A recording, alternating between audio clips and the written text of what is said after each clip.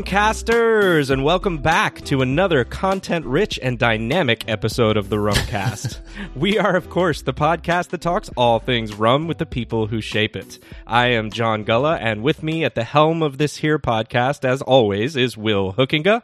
We do have a great interview lined up for today's episode with none other than the infamous Knud Strand of Mhoba Rum, but before we get to that, Will, I know you are freshly back from your trip to the New York Rum Fest. How are you doing, and how was that experience? Yeah, thanks for the nice little introduction there to this content-rich podcast. That sounds like a way it would be described on a press release written by a PR firm or something like that. I was looking for how do we going explain... corporate on me. I just, I felt like this episode is so chock full of content that I had to find a way to express that fashion. I like it. So. Well, before we get to all that, yeah, I kind of feel like at the moment I'm sort of in between rum festivals. So 2 weeks ago today, we're recording this Labor Day weekend. It's September 4th right now, Saturday morning. And so 2 weeks ago, I was in New York City for the New York Rum Festival and Congress, and honestly it was kind of a whirlwind of a trip for me because I got in Friday evening at right around 8 o'clock New York time, and by Saturday morning there was news of hey, Hurricane Henry about to make landfall Sunday morning right around Long Island kind of area. And my flight was supposed to leave Sunday afternoon. So I was getting a little bit concerned about getting stuck in New York. So I ended up moving my flight to Saturday evening, which meant I had to leave the festival an hour earlier than I wanted to, unfortunately. And so, again, I was literally in New York for 24 hours exactly. But it ended up being kind of a good move on my part. And shout out to my wife, Samantha, for encouraging me to make the switch to the flight on Saturday. Because as I was sitting on the tarmac waiting for the airplane to take off, I got an email saying that my Sunday flight was canceled and being moved all the way to Tuesday. And it would have been kind of an inconvenience for me to stay in New York through Tuesday. So good thing I got out of there. But anyway, the festival itself, like I said, it was a whirlwind because I was helping out with some stuff. I was running a panel. And so I didn't have exactly as much time as I would like to just leisurely peruse and sample, chat and that sort of thing. I was kind of running around. I did manage to squeeze in a few samplings here and there, just kind of, very small samplings. So I don't feel in a position to offer any detailed insight into them. But I was able to, actually, I had a sample of this earlier, but I was able to revisit the Long Pond ITP 15 release, which is a 15-year-old single mark release from Long Pond. That's, I think, just released. It's about 2,400 bottles. Really wonderful rum. I think some people will be a little bit disappointed in the 45% ABV, but it's kind of a first of its kind release from Long Pond, actually having Long Pond on the label and being from the distillery. Just a really lovely aged Jamaican rum, really delicious, easy to knock back. And the Holmes Key South Africa, which is from Mhoba. It's a 4-year-old Mhoba release, their second release from an independent bottler. So it was actually my first Mhoba experience, and I talk about it a little bit during the interview with Knud. And all I'll say is, it was just delicious. It threw me for a loop in the best way. I haven't had anything like it before, which is, again, we talk all the time about how we love that about rum. And it just made me want to go back for more. So big things from Mhoba coming. I'm really excited for people to learn more about them and what they're doing. Also got to try a cool Queen's Share rum from Maggie's Farm out of Pittsburgh. It was finished in apple brandy casks, which is a kind of secondary maturation finishing I hadn't experienced before. Different. Yeah. And you could taste the influence. It was really cool, and it was kind of getting me, in the mood for fall a little bit with that apple brandy thing kind of going on. So but honestly, the best part was just getting to see so many people that I had only met before through a screen over the last year. And I thought the festival did a good job of doing things safely. There was a mask mandate. They asked for proof of vaccination or a negative test at the door. So I think it was done in the best way possible given the current circumstances. And it was just great to be able to connect with people. I had multiple Rumcasters out there, listeners, come up to talk to me specifically about the Rumcast, which was one of the coolest things in the world. Shout out to a couple of people I talked to, Ross and Jeff, a couple of friends who were really enthusiastic and just gave some great feedback and that sort of thing. Sheldon, another guy I caught up with briefly. Some more I'm forgetting. I apologize to anyone I leave out, but people who came up specifically to talk about the show, which was really, really cool. And thank you everyone to listening. But yeah, so it was really good, brief, but I'm looking forward to San Francisco, the California Rum Festival, which is a week from today. I'm going to be headed there on Friday, and hopefully won't have to move my flight up an extra day, and I'll actually be able to stay, all the way through the festival. Yeah. Maybe, go out and find a nice place to drink afterwards or something like that. So I'm excited for it. You're making me jealous in every way possible. And I'm sure other people out there are going, oh my God, but it sounds awesome. And I know it was a shorter experience for you, but it sounds cool. Like almost like you have this 24 hours of rum. Yeah. And another cool thing I almost forgot to mention was getting to connect with a few podcast guests who I hadn't gotten a chance to speak to in person before. Mark Farrell from 10 to 1 Rum went up, said hello to Mark, chatted briefly. They had a booth at the festival and he was there preaching the 10 to 1 gospel, spreading the word about it. So it was cool to connect with him. I got to see Zan Kong from Worthy Park there. Actually, it was such a whirlwind, I didn't even take time to try the 109, which they had sitting there right on the table. Oh my gosh, so how did you miss that? I didn't miss it. I was just, I was busy. I was running around. But I did get to say hello to Zan real quick, which was great. And so just a great time. And, the nice thing for you, at least, is at some point you have multiple rum festivals taking place in the actual city you live in. So that's a nice thing you got coming down the pike down there in Miami. I can't wait. And hopefully maybe we'll be able to see you down here for Miami Rum Fest too. So that would be awesome. But yeah, the 24-hour experience, I kept thinking of the episodes of 24, the TV show. I don't know if you've ever seen that. I never watched 24. It was on when I was a freshman in college, and in the dorm I was in, there was a group of guys who would always have this watch party in the common room. They had a projector on the wall, and it would be like they were watching a football game. They'd be cheering, it was an and event. They'd be throwing stuff when the villain would come on the screen, and I'd just be in my dorm room trying to study, being come on guys, keep it down. I'm not confrontational enough to go out there and say anything, but I totally see you doing that. But that's funny. I feel like you're trying a rum and then cut to Hurricane Henry and the beep beep sounded as going. It's trying to figure out how to move my flight at the last second, navigating the damn it. But enough about me. What has been going on with you down there in Miami? Well, so I've been following up on my gardening. I actually had, funny enough, Meredith asked a question on Facebook this week about how my mint patch was going. Oh, nice. And it had way more engagement than I had anticipated for something like that. But unfortunately, the summer heat down here is just incredibly hot.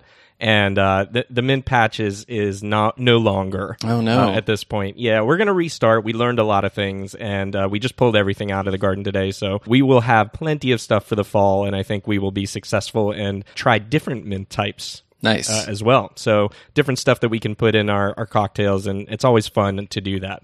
But it's funny, you mentioned something. I have a re-rum that I had set up today. Re-rum? As usual. Yep. All right. We don't talk about this ahead of time. No. So you have no idea what I was going to pick for my re-rum. I don't. But, interestingly, you already mentioned it. You have this sly look on your face. Oh, really? Is it the ITP? Yes, it is. Wow. It is. I have the bottle right here. And I was going to re-rum because I was graciously provided a sample of this rum a few months ago. And so, make that clear. And I revisited it yesterday. Hence our what a re-rum is, right? It's not our first impression. It's a lasting, or at least coming back to it after a period of time. Okay, interesting. I'm really excited to hear this because I did the same thing. So here's the thing. I'm going to be as diplomatic as I can with this. You already mentioned some of your thoughts on this, and I hate being negative about anything. Okay. Probably longtime listeners have noticed that, I'm pretty positive with most everything that we try. I have to say, I don't think this one is for me. Really? Yeah, I don't think this one is for me. Why? What is it about it specifically? So, and also, do you mean that in a I wouldn't buy this kind of way, or in a I just don't like? So, okay, let me start with saying this is a quality rum. You and I don't disagree on that. I think the history of the Long Pond Distillery, I think they put out a good product. I think this is a good product.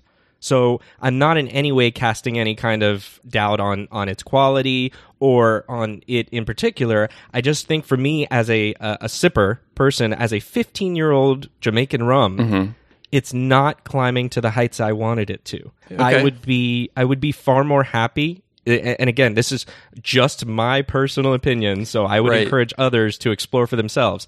But I would far prefer sipping a Hamden, even though it's, 8-year or whatever that the aging on those bottles are. I would far prefer the Worthy Park 12-year even. Okay. And I have a Clarendon that is a Plantation Extreme that is far older. And so I get that it's different. But all of those just seem to... This one doesn't do it for me. It's a little bit acrid on my palate. I didn't get anything acrid. Yeah, well, maybe that's the wrong word, but I'm going to use that word and stick with it for now until somebody tells me different. But it's got like this almost a tartness. Okay, maybe is a better description. Okay, I get a tartness out of this. And by the way, I like dry rum, so it's not as if I don't care for that. And it's not about the sweetness level here. The sweetness is there in the background; it kind of lingers. But I'm feeling like this one doesn't bring the profile that agrees with my palate as much as pretty much any of the other Jamaican rums. Interesting. So I want to ask, because this is a re-rum, do you remember at all what your first impression was when you tasted it, which would have been a few months ago, right? I do. I didn't really care for it then. Okay, so it's kind of consistent. So this is consistent. Okay, so interesting. The reason I picked this for a re-rum was because I was particularly interested to go back to it after not having a really super great experience with it to start. And again, I think it's a good rum. This is like saying like it's the least of really great things, Sure. So I'm trying to struggle for a comparison here, but it's the least good Ferrari, Right. Like, I get what you're saying. Yeah. Let's not say it's bad product, but for me, again, if I'm picking a Ferrari, I want it to be the color I want. I want it to be the style that I want and the spoiler that I want. And this is just not. You're saying like for what it is, it didn't get there for you in terms of meeting the expectations for the where it came from, the amount of age, that kind of thing. As you mentioned, 45% is not bad. Right. It's not high, but it's not bad. Well, I was going to point out, like to reiterate, part of the reason why I had this again at the festival was because John Atkins, who is a very passionate fan of rum, if you attend any of these Avi live streams, John is in attendance a lot. I got to meet him at the festival, which was great. And anyway, he pulled me aside and he was like, "Hey, have you tried this Long Pond, this ITP?" And I was like, "Oh yeah, I've had it." But he was like, "You've it's been a while since I've had it again." And he was a big fan of the rum. I'll put it that way, like really blown away by it. And I tried it again, and I think it's really solid. It's really good. I think it's great quality. I think the one thing with it that may hold people back, not everyone, but some people, is the ABV at 45.7%. I think the suggested retail price range in the US for this is $120 to $150. So I think that'll be a little bit steep for some people who are big fans of like cask strength rum and stuff like that. But at the same time, you have to remember it's 2,402 bottles produced, so it's really limited. It's like I said, I believe the first like Long Pond labeled product from Long Pond. Right. And so it's commemorative. 15-year-old, it's one mark, so it's not a blend of different marks. And so I think some of that scarcity and, like you were kind of saying, kind of commemorative, I think that's part of some of what's behind the price. So, that said, I remember when I first tried it, I did a blind taste test between that rum, the Hamden Green Label, the 46%, and the Worthy Park Reserve.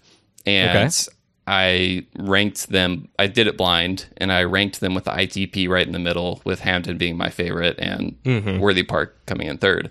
So again, range of opinions here, and you have to factor in all those things like price, what you enjoy, that kind of thing, going into the decision of whether to buy it or not. But to me, really good quality. I might not open my wallet to get this, but I totally, like, if you're pondering it, go for it. Like, Pondering. I didn't think about that, but I don't think you'll be, I'll say I don't think you'll be disappointed, but in this case you would have been. So for me, I'm just going to say that I would try it before you buy it, unless you're really just more interested in the commemorative aspect of it, as you mentioned, with it being a long pond on the label. Right. I mean, again, you're not going to be sad with this rum. It's not a bad rum in any shape or quality. So don't worry about it from that aspect. You're not going to end up not drinking it. Yeah, exactly. Right. My sample bottle will be finished. Yeah. So, it's that. It's just I wanted a little bit more from what it was, and maybe as we continue to see how things progress, we'll get that, and it'll go there. So, yeah, I think it's a good one to try. And I think people should try to seek it out to at least get a taste of it. Definitely. At very least. Well, and I love that I just so happened to bring it up. So nice little connection we made there unintentionally. I love it. But I'm excited. As you said, this episode is content rich, chock full of sweet content. So we talked to Knud Strand of Mhoba Rum, who he has had a really big hand in kind of helping bring this rum to market, kind of, guiding through choices made as they develop and kind of find their way around developing what kind of rums they're releasing and stuff like that. He has a fascinating history in rum. He worked for Bacardi way back when.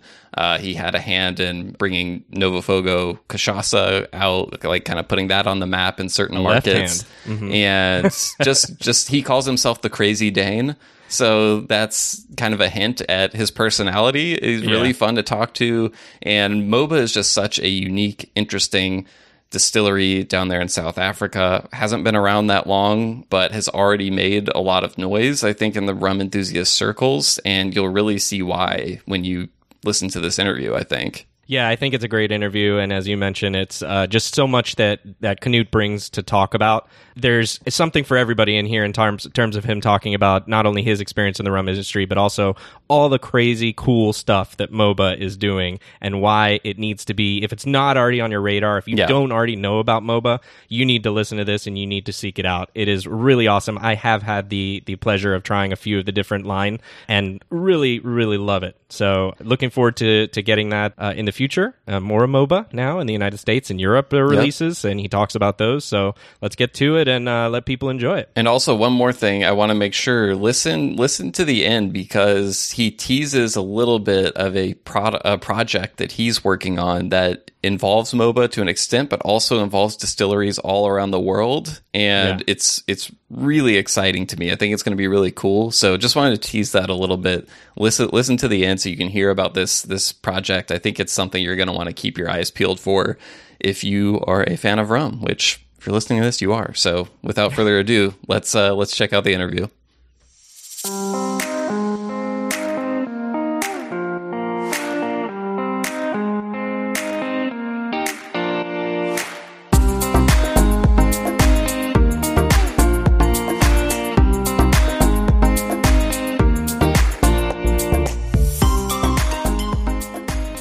So we are here with Knud Strand at long last of Mhoba Rum. We actually tried to do this interview. I went back and looked at the date, and I was stunned at how long ago it was. It was February of 2020. Yeah, we didn't even know. Maybe we had started to hear what COVID-19 was at that point, but we definitely didn't know what it was going to be like. And now here we are. It is the 1st of September, 2021. We're finally getting Knud back here on the show to complete the interview, which unfortunately the first time we did it, we had some audio issues and weren't able to salvage it, which was devastating at the time. But at long last, you're back again. There's been over a year of time since we last chatted. It's like a different world. Exactly, yeah. So what... I know things are always in flux, always changing. What have the past few months been like for you in your day-to-day? Are you getting to do more traveling now? Or are you getting back out there? Catch us up on what's been going on in your world. So let's say 2020 was for me, like it was for a lot of people, one of the worst years in my life. But, we kept working without being able to travel, without being able to go see our customers, without being able to go do fairs and show our products, without being able to do tastings. Yeah. I mean, basically, normally we're in a people's business. And suddenly there's no people, and you go okay, so what do I do now? So, of course, we tried the online tasting sets and all of that stuff. But on top of that, South Africa, so Mhoba Rum is from South Africa. Mm-hmm. Right. We got under lockdown by the government. They banned sales on alcohol. I was going to ask you about that later. Yeah. Yeah, they banned them totally. So it was multiple times, right? Exactly. Yeah. And the thing was that they just forgot when they did the ban that it was to ban sales locally and not for export, but they just kind of forgot to put that into the rules. So at the distillery, Robert and Linda and the whole team there, they were like, well, trying to get export permits so that we could actually export stuff. Mm-hmm. And basically, the first time we didn't try because it was a shorter lockdown. And then on the second hand, they did. We got the permit. And then 3 days later, they said we didn't need the permit. But then that had been 3 months worth of paperwork and back and forth with local government and everything. It was a nightmare.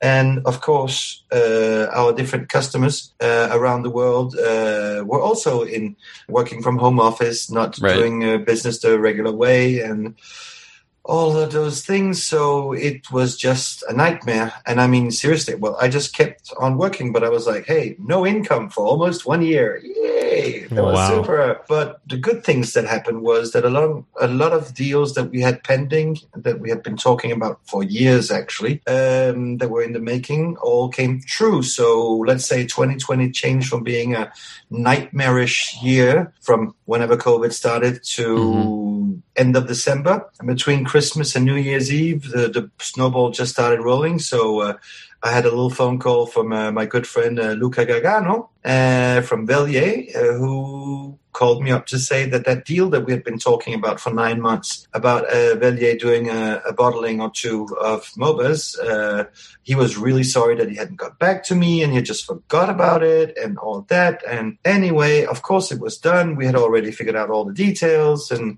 so basically that's when the snowball started rolling again. And while we couldn't do much work, we basically sold out. I mean, maybe we shouldn't have, but we needed more money to make the distillery bigger and invest back into the business. Exactly. And to augment our production capacity. I just had a long talk today with Robert about what he was doing, and basically we're upscaling big time. So Knud, let's back up one bit there, because I know we do want to talk about the Vellier and the Home Ski releases as well, that I know are big. Of course. But just got to try that one. Yes. Why don't we start with talking about what is your role there at Mhoba exactly, and how did you get involved with the company, and what made you want to work for them to start with, and we'll catch back up all the way to where we're at now. Okay, so a quick background story. So what happened was... Just tell us your life story, right? Yeah, okay. So I'm this weird Danish guy who grew up between Paris and Copenhagen and Mauritius, and then happened to live in Spain later on, and then happened to live in Venezuela later on. And Classic combination. Of course. The usual. And then I just happened to speak French, English, Spanish. Well, Danish is of no greater interest in this conversation, but it also those helps are great there. Rum languages, I feel like. Exactly. French, English, and Spanish, you're kind of taking care of. Yeah, and with our Danish rum geeks, they're getting there, they're up-and-comers. Yeah, exactly. So they're good languages to speak. And, of course, I didn't have a foot in each little part of the world, the agricole world with the French and the maestro-roneros and big producers in Venezuela, where my ex-wife is from, and Mauritius, because, well, basically, when I was a kid, I grew up a couple of years in a bay called Grand Bay, the Big Bay. And Big Bay is actually where there's a famous Mauritian rum that comes from called New Grove. Oh, yeah. And so when I was a kid, the only sweets we had for a couple of years of my life was to run out in sugarcane fields and rip the sugarcane out and chew on it, which isn't half bad, actually. So later on, many, many years later, like many, I love customer service. I like being in front of people, talking to people. So after I graduated high school / college in Denmark, it's a kind of a mix, then I became a bartender. Because in Denmark, drinking rules are that you're allowed to start drinking at 18, so you can start working in bars at 18. So that's what I did, and all through my career as a business guy in furniture, in cosmetics, in whatever, I always kept working in bars because I love that. I love that atmosphere. And then after many years of a lot of different jobs, a friend of mine asked me if I wanted to go to work for Bacardi Martini. And I did, and I was a salesperson for them, responsible for sales in Paris for them for like 7.5 years. Wow. And which is about 5 years longer than most people last in that environment. Why is that? Well, let's just say it will take a toll on the regular guy to have one of these little credit cards with a bat on it and going from bar to bar all over Paris. Okay, gotcha. So, and doing brand building and making sure that the brand is visible and out there. And basically back then I really thought I knew about rum and spirits and all of that. And I probably knew more than most, but what I realized now and the years later is that the more I know, the more I know that I don't know. So let's just say that 15 years in, I'm much more humbled by this rum world than I was, 7 or 8 years ago. That's the best thing about rum. Yep. So sometimes I wonder, John, why we have decided to put ourselves out there on this show where it's just going to be every 2 years going back and seeing how stupid we sounded, right? How little we knew about rum along the way. We're recording it for everyone. Exactly, it's for posterity and everyone to hear. Yes. No, because seriously, this is like the never-ending story, except better. Because agreed. You have new chapters being written all the time, and the chapters that you just read change all the time. Yeah. You might have tried a rum from one barrel, from 1 year, from one cask, and then you go back 2 years later and you retry the same one, but there's been 2 years more in the barrel or something else has happened, and suddenly it's not at all the same story being told anymore. Right. And it's like ever evolving, and not even to start on with all the different ingredients that we use. I mean, pure sugarcane juice or panela or muscovado sugar or syrup. Molasses, of course, and all the different types of molasses, local molasses, imported molasses, and so on, so on, so on. So we get to a whole world that's just so extensive. Anyway, when I stopped working for Bacardi and left the dark side of the force, I was like, okay, I'm not going to compete with those guys. Not them, not Diageo, not any of these guys. They're just way, way too big. They have some advantages. They have, basically they can do whatever they set their minds to do, which is fine. I just hope that one day they will set their minds to only do organic and sustainable products. But that's why we small guys are here to kind of push them into that direction. So anyway, what I was trying to say is after 7.5 years with Bacardi, I started working with a friend of mine called Philippe Mille, who still works with the brand that we discovered together. Well, he discovered, I tasted it and said, we should work with it. And then he said, okay, which was Cachaça Novo Fogo, that I think is quite present in the US. And a very great pure sugarcane spirit. For me, that was one of the best I've tried back then, and it still is one of the best I've tried. Their silver is great, the chameleon for cocktails. Anyway, just tried them again at Berlin Rum Fest. That's why I mentioned them. Nice. And great products. Anyway, I left Philippe with that part of the business and moved on to rum, because cachaça is great, but even rum though, is better.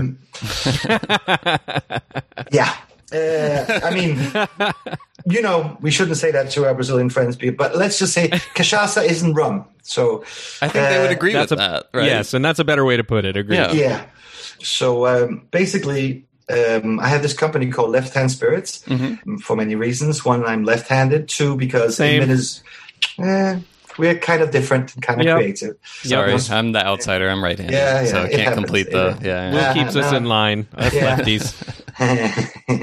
And when I was living in Venezuela, I heard a very good phrase that is "con la mano izquierda para que se repite," which means with the left hand so that we do it again. Which is quite easy for us lefties that we can actually just have our glass in the left hand all the time, and then we're doing it right all the time. But anyway, when you talk to the good old guys, the maestroneros, the guys who've been around in the rum business for the last 40, 50 years, and you know that kind of stuff, they'd go like, wow, you foreigner, you know these things? That's really cool. So anyway, between the left-handed part and the con la mano izquierda, and the fact that I wanted to source products differently than what most people normally do, try to find new ways of bringing stuff to market, let's just say it like that, and to find products that weren't traditionally on the market or that was being left out of this game by most of the people. So anyway, I was looking for great products, whatever they may be. So I looked into cachaça, and we did that, launched Novo Fogo in Europe with my ex-business partner, and did some pisco. I love, for me, the three basic great groups of spirits. Sorry to all the whiskey and vodka fans out there, but those are alcohol based on grapes, alcohol based on sugarcane, and alcohol based on agave. For me, those are the three that represents their terroir, the place where they grew the best. Right. Not saying that a whiskey can't be good or any other spirit. It's just that the base product, even if you're the biggest whiskey expert in the world, I will challenge you to tell me where the different corn come from. If we give you 100 types of corn in front of you, and then you come and tell us where that comes from. Whereas sugarcane spirits, at least the distilled product of it, we can actually taste when it comes from Thailand, or when it comes from South Africa, or when it comes from the French islands and so on. Yeah. So can you with a wine, even though it's a Chardonnay, you can taste if it was made in Australia or California or France. Yeah, I've kind of said that before in a way as well when I talk to people about rum who are bourbon lovers, and I kind of try to explain it as like there's this whole world of rum that offers all these palates, whereas bourbon is kind of like bourbon's a bourbon is a bourbon, and I don't mean it to denigrate it by saying bourbon is either. Great. It is really, really great stuff, and there are better bourbons than others, but the profile is the spectrum is smaller. Right? Yeah, I think that's what you're going for. Yeah, and that's because of the corn base. You can change your recipe and you can create your own profile, but you don't. I can't, and I don't know anybody who can, and I know some of the best palates in the world. I don't know anybody who has yet said to me, yeah, I can taste where the corn is from. Well, I know, so speaking of terroir, I know that's a big part of, I'm guessing, what drew you to Mhoba. So when did that first get on your radar? Okay, again, funny little story, the internet. So I was looking on Facebook from a UK Rumfest, and I saw that three gentlemen that, sometimes they do agree, but it's kind of rare because they have their own specialities. One of them were Luca Gargano, one was Alexandre Gabriel, and one was Ian Burrell. Okay. And even though Heard of them. Mm-hmm. Yeah. This is like the beginning of one of those walks into a bar jokes. Yeah, exactly. Except they all three would walk into a bar, and so that makes it even funnier. They would, and especially if it's a rumba. So all of these guys were at the UK Rumfest, and they all discovered. Well, Ian Burrell had already discovered Mhoba before because he was the one who invited Mhoba to come to their first event at UK Rumfest. Cool. Because he had been a judge in a fair in Mauritius. There you go. Mm-hmm. Shout out to Ian Burrell. Yeah, exactly. And see, we always come back to Mauritius. Funny little thing. So anyway, when I saw these three guys agreeing on something and actually liking the product, all three of them, I was like, That's something special, right? Yeah, exactly. Not to say that there aren't, but there are more differences than there are more rums that they don't like. They might disagree on. Yeah, they might disagree on. For all three on to agree upon, especially because normally they are judging superb rums. They're up in a level where there's not enough oxygen left for us or us other mere mortals to breathe. Because absolutely. So normally they're judging really high-end rums in general. So for them to take an interest and like a totally new pure sugarcane juice brand from South Africa, I knew that there was something there. I knew that there was something good there. Mm-hmm. So I started getting in contact with different people I know. And I sent a message to Robert Greaves, the producer at Mhoba, and asked if we could have a chat. We did. That chat took about... Can't remember if it was 4.5 hours or 5 hours.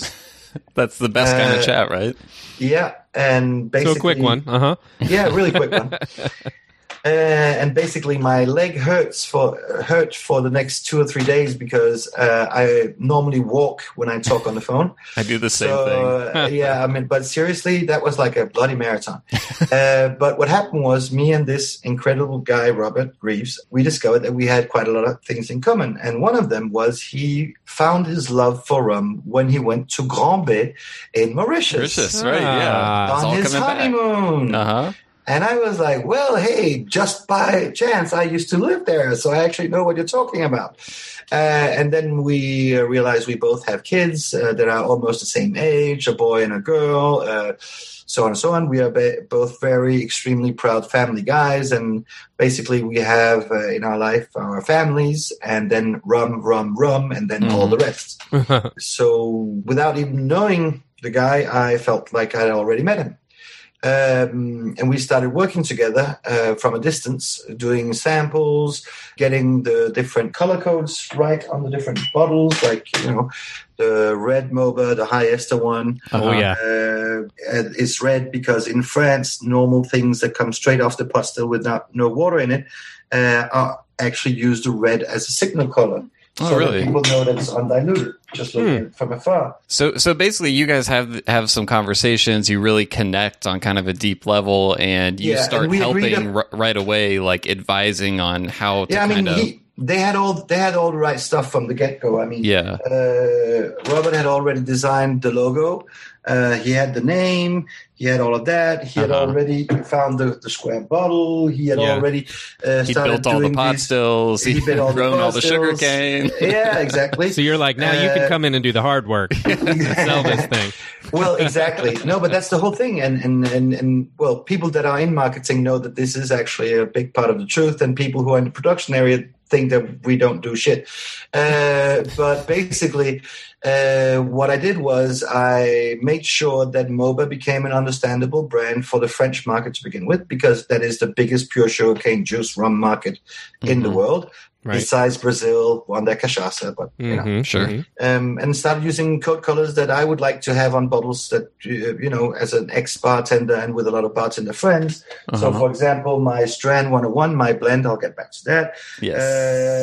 The Strand 101 is blue and gold. Blue and gold. Yeah, because there's a bartender special bottle that we love here in Europe called Smith and Cross. We love that in the US too. Yes. Yeah. And for bang for your bucks, as they say, that's one of the better bottles out there. Yeah, we talked about Smith and Cross a lot with Jen Aiken from Rumba when she was on the podcast recently. So before we get too far into talking about the rum, I want to make sure people kind of understand at a high level what Mhoba is, like what the deal is with it. I think it's several years in at this point, but still relatively a new name in the rum world. Yeah. And I think if people are hearing about it for the first time and they're listeners of the show, they've probably heard it before. They know like, okay, cane juice, cool. I've heard it's from South Africa, but beyond the high level things, what to you makes Mhoba unique in the rum world? Because I know there's a lot more to it than just cane juice rum from South Africa. That's for sure. Why is it that this relatively new distillery is able to, have already acquired so much interest in the rum world, I feel like?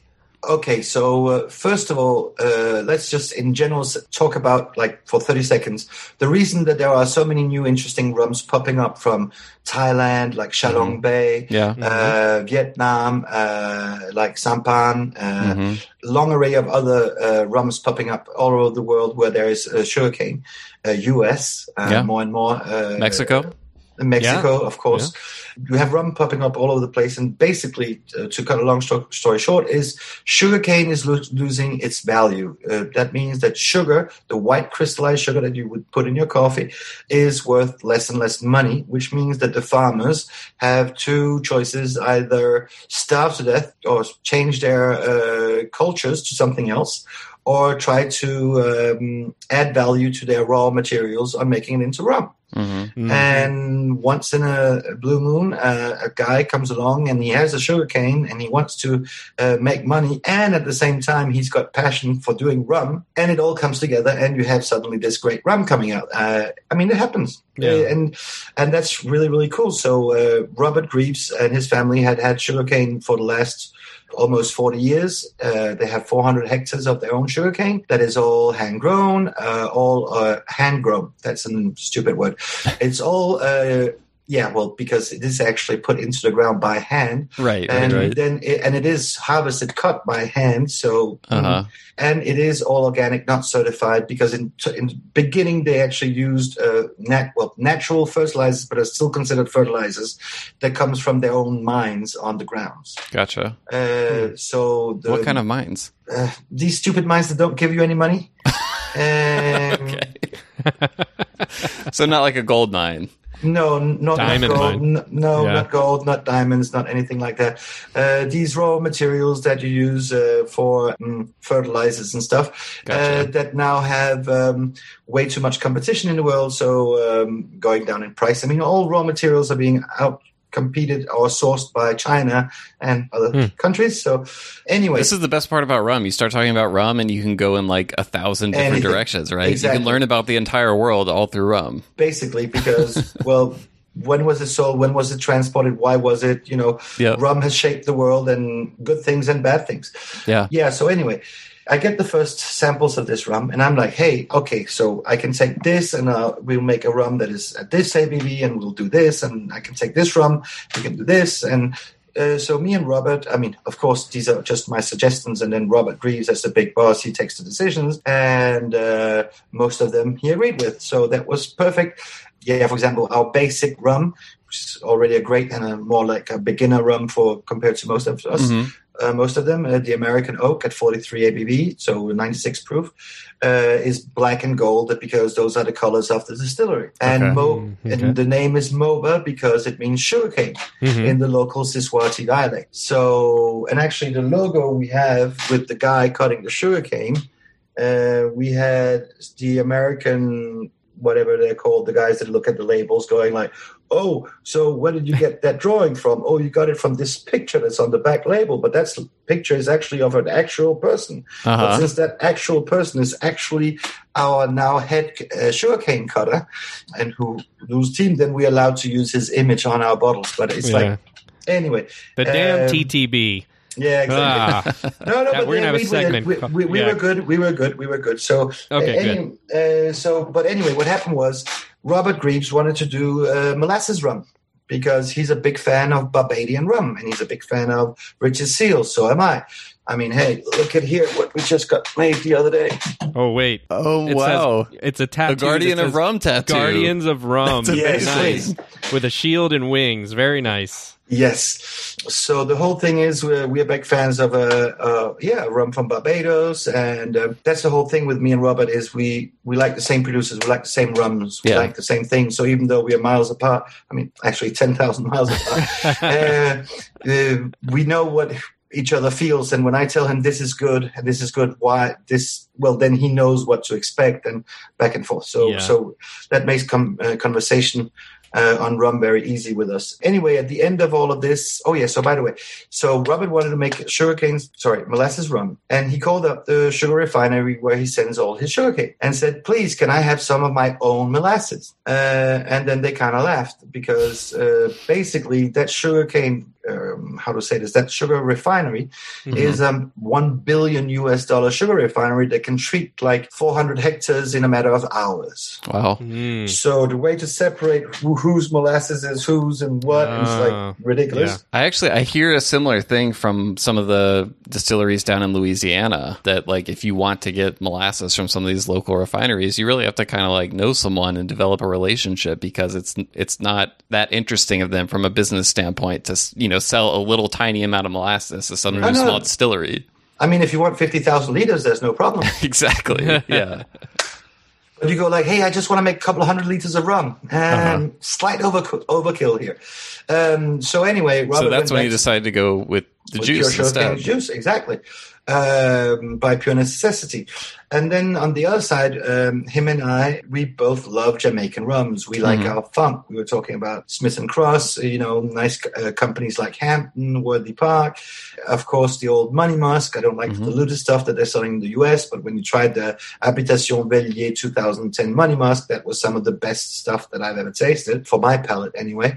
And so Robert started doing slightly longer fermentations, 5 to 7 days, 6 to 10 days, 7 to 10 days, whatever. longer, depending on if it's in the summer or in the winter, because since it almost never rains, we can actually cut sugarcane most of the year, so we can produce rum most of the year. Really big harvest season. Exactly. That means that's also why we can actually hand cut our sugar canes, because we only need a small group of men cutting all year round. We don't need thousands of guys for 2 days. We can actually hire teams all year round. So he was already doing longer fermentation, and since he calls me the crazy Dane, and I'm like, well, I am a little bit the devil, I like to push people to do stuff, good stuff, only good stuff. I'm a nice devil.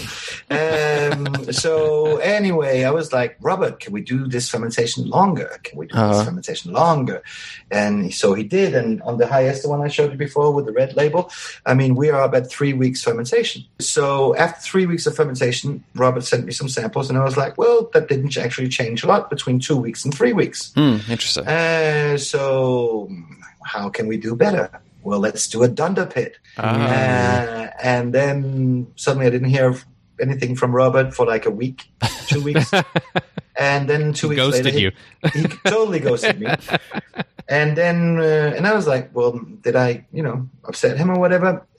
So 2 weeks later, he called me up and said, it's done. And I was like, what's done? The dunder pit. And I'm like, what? And in the meantime, in those 2 weeks, he had actually created a huge dunder pit for the Mhoba sugarcane. So he makes the pit, and he's putting dunder from previous distillations in there. Exactly. What else? Basically, it's a mixture between a dunder and a muck pit. So you actually just take like everything you have from the distillation process, from the fermentation process, everything you can find, and you put it down there.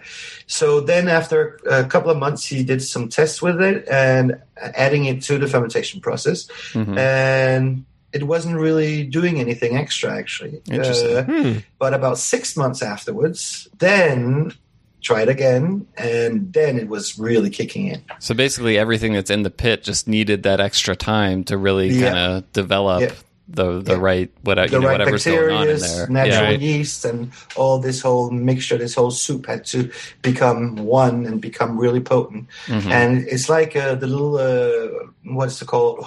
Little horror Rocky. What's it called? The Little Shop of Horrors. Yeah, Little Shop of Horrors. It's like, feed me. Right. So basically, you have to keep on putting in fresh sugarcane in it so that you feed the beast. So we try to push things as much as we can. But Robert was already doing some pretty extreme stuff, especially for a country like South Africa, where they're mostly used to fabulous, interesting, funky rums like Bacardi Martini and Havana Club. Right. But there is a little group of people in South Africa that actually like their Jamaican hogo and all that. But anyway, most people are looking at Robert's rum making going like, you're fucking insane. Who wants to drink this? Anyway, in all the samples he sent me, there was one white rum that was way too funky and one dark rum that was way too overly oaky. After I'd done all the samples and finished them all over like a 2-3 week period of time, I was like, what can I do with these two? And I started mixing them together, and that is what became the Strand 101. Oh, this is the Strand 101 origin story. Okay, great. Exactly. So what white rum and dark rum. And so some of it is from the high ester fermentation you were just talking about, and some is from a different high ester fermentation. Okay, so I wanted to back up at like a high level. How many different like I know in Jamaica they'll call them marks and things like that. I don't know if Robert has the same terminology. Nope. But how many different styles of rum are consistently being made, and like which products do those go into? So on certain of the base products, for example, on the American oak, our base rum, that's our base rum because it's a double pot stilled rum that's being used. So basically all the leftovers from the rest of the distillations. Okay. But besides that, our rum production is forever evolving, and Robert is learning more and more and going further and further, because now he's got the bug of trying to do more and more funky stuff because, hey, there's a Dane who can actually sell the stuff. And a bunch of guys out there that are just as crazy as him and really enjoy this stuff. Right. So And for Robert, it's such a pleasure just to be able to, push it and to see whatever he can come up with. And then that's what I wanted to come back to the molasses stories and the fact that we have that we are fanboys still. Yeah. I mean, of all these great gentlemen in the rum industry, is that they actually helped Robert along. Like Luca Gargano had Robert talk to his master, one of his master distiller. I forgot what the Italian gentleman's name is. The guy that did the rum and all that. Oh, right. Yeah. And explained to Robert that you didn't need to put water in the fermentation. So we don't put water in our fermentation. We don't wash our sugarcane. We don't do all of these stuff. Because why? Because we don't have to. I mean, it would be faster. It would be easier. It would be cheaper to do all these other things, but we don't. The reason why you also get a kind of sweetness in the Mhoba rum is because Robert made his own sugarcane press. And before putting the sugarcane in there, we strip it, we cut it into 3 pieces, and then you have 60 tons of pressure that falls down on it. And that's it. And then we take out the sugarcane, which means that you get like a first pressed virgin olive oil that doesn't have any of the green in it. Interesting. A lot of Americans have been tortured with cheap agricole rums back in the days that all tasted like a new mown lawn, basically because they were not well made entry-level rums from the French islands. I mean, all the good ones don't taste like that. I mean, for me, the better the white rum you find, the funkier, sweeter, the richer it is, the fattier it is, but it's not at all green. It's not, like newly cut lawn. You might have some freshness in the rum, but it's not that.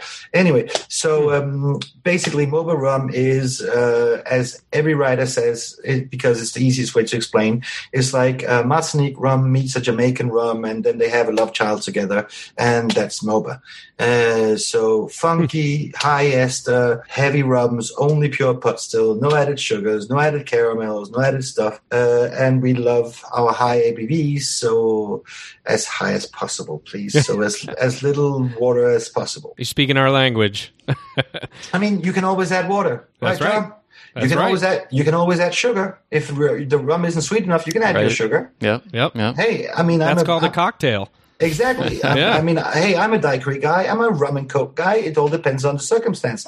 Right now, when I'm sitting talking rum with you guys, I prefer drinking my rum straight and neat and with nothing added to it. But hey, to each its own moment. Yeah. Knud, you talked about all these kind of very conventional approaches to making Mhoba rum with the dunder pit and the way that the cane is treated. But then there's also this unconventional side to what Mhoba does as well, which I find interesting. For instance, resting the rum in glass casks with the charred oak staves. Yeah, okay. So how did that come about? And tell us about that approach. So we will still be doing that, and we will still be using that method. And right now we're doing it with some local indigenous wood. It's called sicklebush, but we also call it briarwood. So we can actually extract just the flavor of the wood that they normally use to do barbecues with. So like you would, like a hickory smoke wood that you would use for American barbecues. Imagine if you took that and soaked that into rum, and then you got all the full barbecue flavor out of that wood and into your rum, even though the pieces of wood aren't big enough to make a barrel out of it. Right. But basically the reason why Robert started doing this whole glass cask thing, as he called it, in these 20 to 50 liter glass jars is the first couple of barrels he got were really of very poor quality. And he had worked his butt off for like 6 months to get 200 liters of rum on his little 45 liter pot still. Right. We should mention, by the way, he made all of the stills that are in this, correct? And yes, and from the start, which means that, as he says, you can look it up on the webpage, and he's not kidding, as a mechanical engineer, because, by the way, that's his background. Right. Makes kind of sense. Comes in handy. Yeah, well, he always thinks he can build it himself and better. And most of the time he actually can, but it just takes like 3, 4, 5 times longer because you actually have to start from scratch without any models to work on. But actually, I mean, the stuff that he's building right now, I mean, it's going to be cool. He's like cool. a rum Leonardo da Vinci. Yeah, well, we don't take ourselves that seriously. So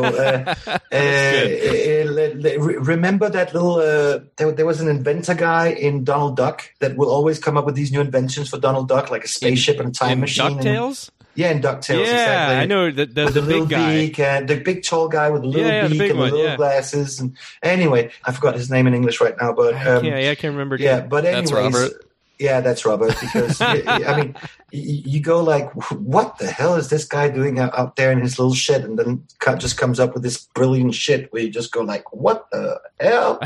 And on top of that, I mean, besides being a genius and all of that and doing really cool stuff, Robert, as a good family man, has probably created one of the only distilleries in the world where kids can run barefoot around the place without cutting their little feet.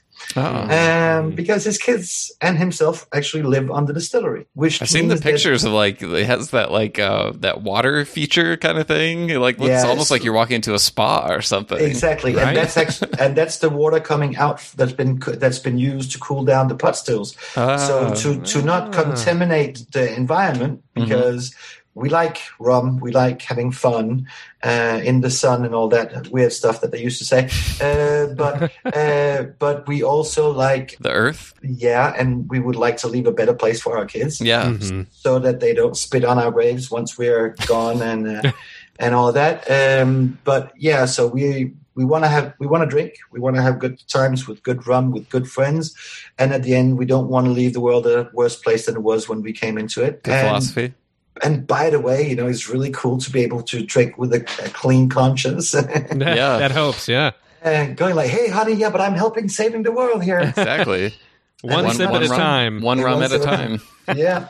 So basically, that's Robert has created this little paradise not far from the Kruger Park. So even before we really started getting known out in the big world, a lot of people would drop by because on their way to their safaris, their photo safaris, to see the elephants and the lions and all that, they would say, "Let's go get sloshed first."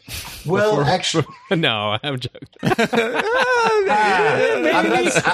there's a few who did that. Exactly, but there were also a lot that actually just brought back bottles back to their home countries with them. But it's this journey, and our rums keep evolving. So people say, "Oh, so your high ester rums, what are the esters at?" And I was just rereading an article about the Habitation Bellier Mhoba release that was done a couple of months ago, and it says that it's 256 HGLP, whatever, LM, whatever. Grams per hectoliter, whatever. Yeah, exactly. Something like that.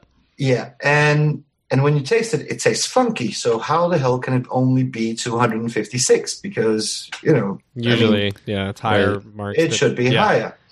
But what happens is in Mhoba, you always have almost equal parts of ethylic esters, and so you got the esters that are based on ethanol, and then you have the ones that are based on basically bacterias. But you also have like the volatile components and things like that as well. But it's like you only measure really the ethyl esters and not the organic esters. And our rums normally have just as much organic esters as ethyl esters. Okay. So the proper mark would be for the Habitation Bellier probably closer to 500, or at least 450 than 256. Yeah. But again, we don't write anything like that on our bottles yet because Robert hasn't finished playing. We try to make each version funkier if we can, and if it has, of course, an interest to the rum. The base rum, we just try to maintain the quality and make sure that, as far as we can, because we're still batch, we're still craft, and it's all, slightly different each time. I think that's one of the fun things, though, about trying new distilleries as a rum lover. You're not going to get necessarily the consistency that you get from distilleries that have been doing it for decades or centuries in some cases, but you get to kind of go on that journey with them as they grow. And so if you find people like, you're going to run into some producers who maybe aren't as talented or aren't as dedicated to rum, and so it's not as fun of a journey. But when you find the ones that are obsessed with rum, like a Mhoba, for example, seeing how they change and tweak and evolve and that kind of thing, to me is a really fun part of the process as a consumer, even if what you're going to get, the next bottle might not be quite the same as the first one. Yeah. No, and I think that there are a lot of there are more guys like Robert out there than you will actually think. It's just that they have other considerations to take care of. So, for example, we were talking about Richard Seal and Foursquare and great rums. but we're in a whole different scale. Yeah. So when he tweaks his rums and does whatever he does to make his rums evolve, you see the results 12 years later. Right. Whereas first of all, because pure sugarcane juice rums, it's difficult to say this but they kind of age faster because they're more fragile rums, not as stable rums as molasses rums are. Because the way Robert cuts them when they come out of the still, and because of the way that we recharge our barrels, we can basically make a good, decent aged rum in like a couple of years. And when you say it ages faster, it's basically like a way of saying it's going to take on characteristics from the oak or whatever you put it in at a quicker rate. At a quicker rate, much quicker rate. Yeah. I mean, look at we're talking bourbon. Look at some of the biggest bourbon producers in the world. Okay, or Kentucky Rye Whiskey, or Kentucky Whiskey like Jack Daniels. I mean, hey, they have first juice barrels. They char them tough. They use them for 2 years, and then you got a bottle of Jack. Yeah. Whatever you think. Sometimes some other versions of Jack Daniels than their regular bottle is better, of course, but that's with a pretty rough spirit that they put in and transform into something quite okay in only 2 years' time. And when you have something that's even nicer being put into the barrels, then you can actually do the same kind of transformation and you can create an even nicer product on a short-term basis. The only thing is, from the get-go, what we put into the barrel is cut more severely. So you got less heads and less tails into the barrel. So basically what you're putting into the barrel is already drinkable rum. Yeah. Whereas if we were supposed to, I mean, some people said to me, wouldn't it be fun to make a Mhoba rum 10 years old? And I was like, yeah, it could be fun.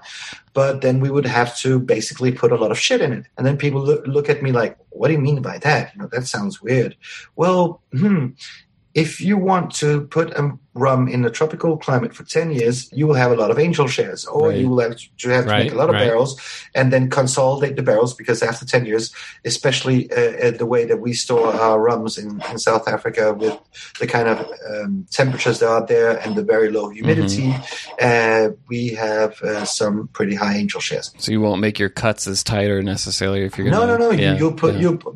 I wouldn't say you'll put in base rum. You won't try to kill anybody. Right. But you will only take off, the two worst parts extremes, of it, extremes, and then you will let your barrel do the rest of the work for you. I mean, got it. There is a reason why in whiskey they have a minimum age on stuff, is because in the good old days, whiskey, unaged whiskey, I know that you're not supposed to call unaged whiskey. Right. Again, moonshine. We won't tell anyone. But you can make great moonshine. There's not a problem with that. And if you make great moonshine, you don't have to age your moonshine so long. If you make crap moonshine, you have to age it for long. So that's my philosophy. And of course, then it all depends on the quality of barrels you're doing. It all depends on a lot of that. But I mean, in the last 6 months, I've been traveling around. Well, actually, since January, I started traveling again. And it's been a very fun ride to travel when there's nobody traveling anywhere, like empty airports. And, hey, I'm there for business. And, business guy. Yeah, exactly. did a little tourism on the weekends between meetings and stuff, and just going to these incredible places in Central America, in Belize, and Mexico, and in Dominican Republic, and whatever, where there was just nobody there. And I mean, it was a great time. Why I was saying that is I tried all these different distilleries, and I saw tried these rums from the same distillery that has been made by the traditionally same recipe for the last 60 years. Nothing has changed. Nothing ever will. It's always the same amount of fermentation. Everything is the same. It's not like a crazy operation like the one that Robert runs with Mhoba, where he will always try new things and always try to push it and see what the difference in the climate and the temperature will do and all that. No, these guys have been doing same for 60 years. And you try a rum from 2020 that's awesome, that's already drinkable, and you try one of their rums from 2017 that needs quite some more years before it becomes good. But it's the same rum. Yeah. What changed here in this particular case? Only the barrels. Right. So, again, you can speed up the whole process by using really good barrels. The bourbon industry learned it long before the rum industry. Right. Of course, by using older used barrels for a long period of time, you do develop some extra taste molecules and some extra stuff that can be very interesting, is very interesting. But again, sometimes the difference between a 1-year-old rum and a 7-year-old rum is just a good barrel. This kind of goes back to something that John and I have brought up on the show multiple times, and that's just that when it comes to numbers, whether you're talking about age or ester counts or whatever, more it doesn't always necessarily mean better. Right. It's all like there's so many different factors that can play within all of those elements, whether it's the amount of time in a barrel, what barrel is used, what kind of rum went into the barrel, and the same thing with ester counts as well. Yeah, and at what ABV did you put in the rum in the barrel? Exactly. And did some producers put something else into the barrels? Yeah, there you go. In the meantime, like added water or a little bit of sugar, or what happened during the way. So you have all these variants. That's why the rum thing, as we started saying, is a never-ending story. It's that, like, whenever you think you know, you don't know. Right. You have products that move around in weird ways around the world, and suddenly when you start thinking that you actually know who's buying rum from who and who's supplying who and whatever, basically at the end, even though you studied the thing for a year, you realize you can't really prove anything because all those rum might just be sold locally, and actually nobody's doing anything illegal because on those bottles that they're selling, they're not saying that it's from the country where the brand is from, and you have all these little quirks and things going on. Right.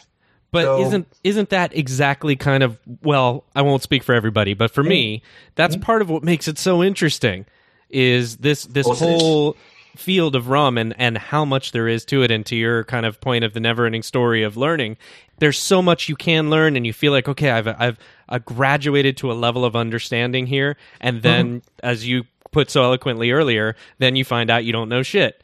So it's a great, weird, odd dynamic of a feeling of you just want to continue to explore this environment and all these different things, and that's a great thing. For me, that is such a part of the allure of rum drinking and the hobby in the first place. No, for me too. For me, that's it all. And also, I'm not saying everybody in the industry is like that. There are some quite notable exceptions, but most people in our business are a lot more open and nicer than in other industries, let's say it like that. Yeah. Even than in other spirits. I always say nowadays, I don't really know shit, but I know people that know everything about their little field. And thanks they know their shit. Exactly. Well, they're little pieces of the puzzle, right?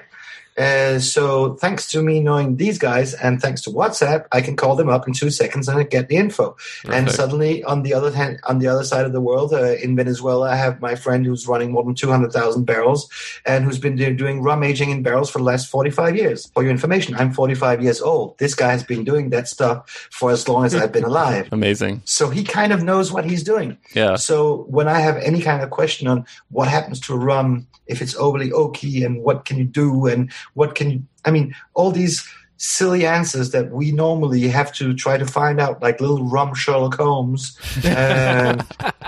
running around trying to find... Elementary, my dear worthy. Yes. That's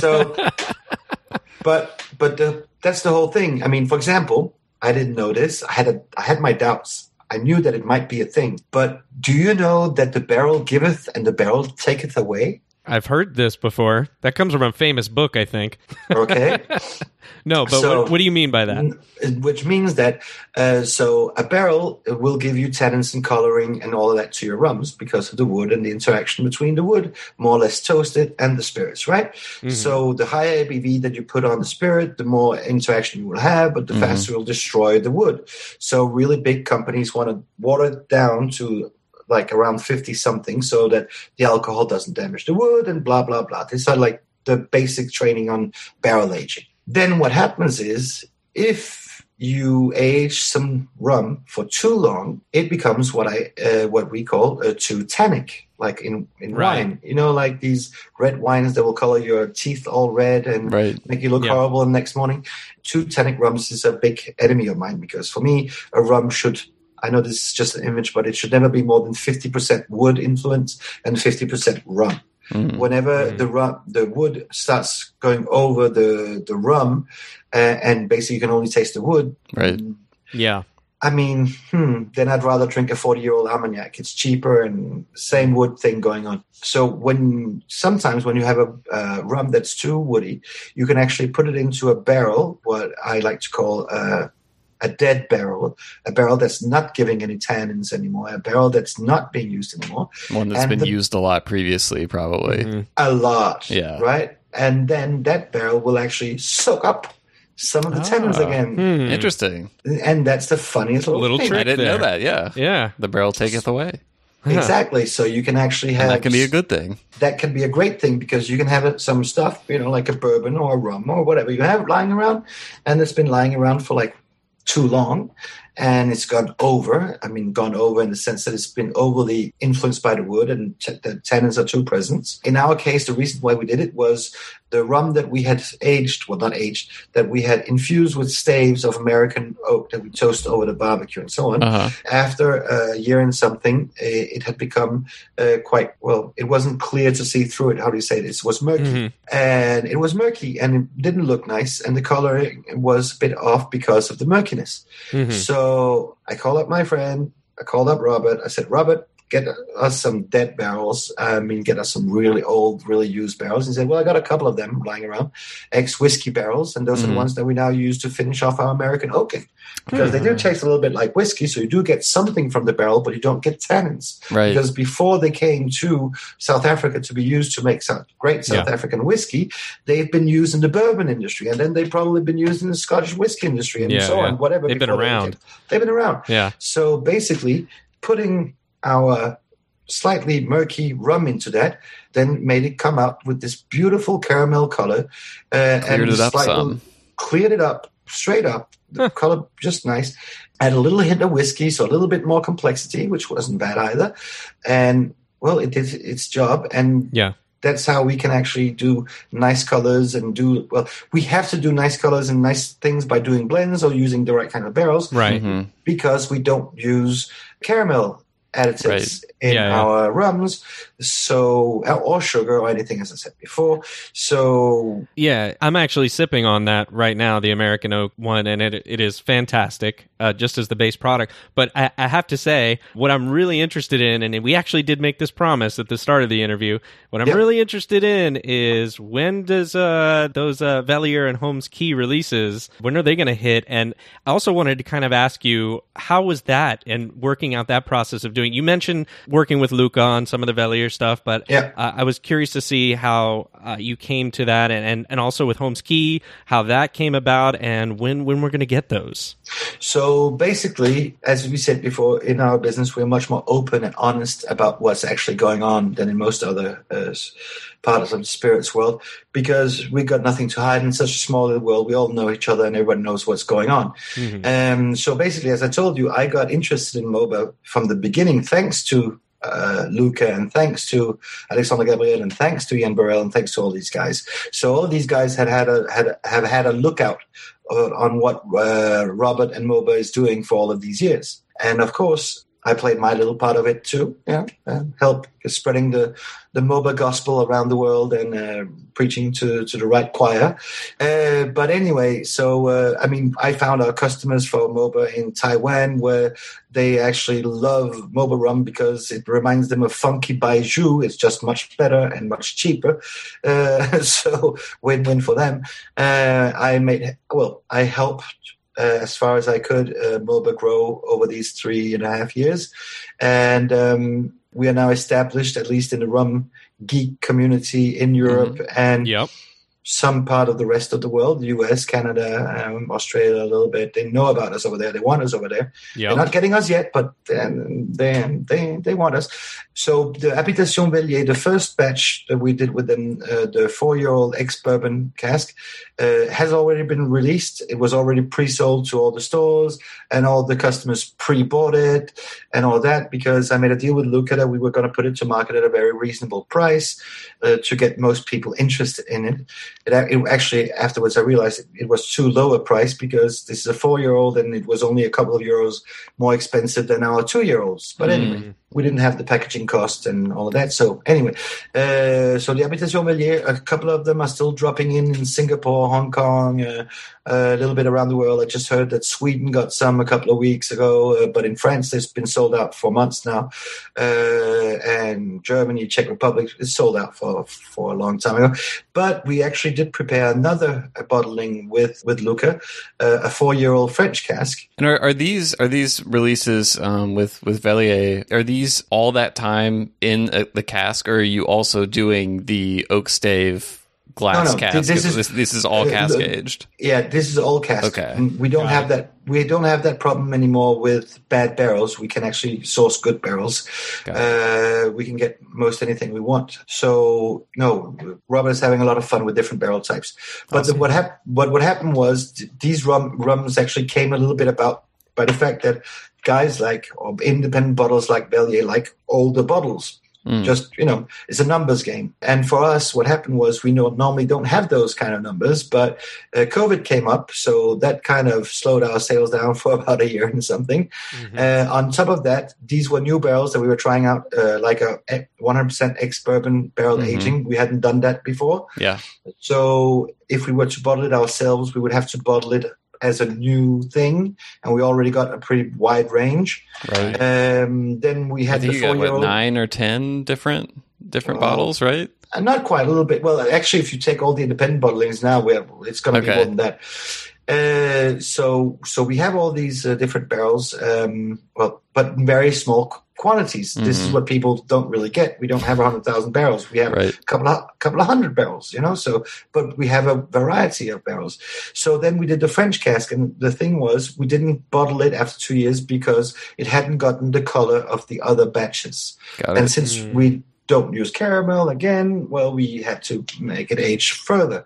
And then suddenly it became 3-year-old, and it became 4-year-old. And then what did we do with it? We can't bottle it as a regular French cask because those are 2 years old. Yeah. So, and this stuff now has got a greater value because it's older. What do we do with it? Well, Luca, would you like that? And of course, he would very much like that. He told me, because Luca goes under a lot of names nowadays, and he said to me that the name that he preferred to go under was just a rum librarian, because he wants to create a library of all these rums that are being produced all over the world. And I can totally see it and get it, because rum, especially the rums that we like from small batch producers and stuff like that, are gone way too fast, and we never really get to enjoy them as many times as we would. Right. But that's also something totally luxurious about that fact that we actually have a hobby where things disappear. It's like a little bit like the foodies that go to a restaurant and try some great chefs, great menu, and that will be maybe a one-off, and the next week. If you look at the Habitation Verlier lineup, though, it really is kind of like a library in that, especially like a lot of the stuff, single marks that you never would have had previously outside of blended with other things, getting to try them in that state. So rum librarian is an interesting way of looking at it. Yeah, so we did that, and again I did some American rum fests a couple of years ago now. Time flies.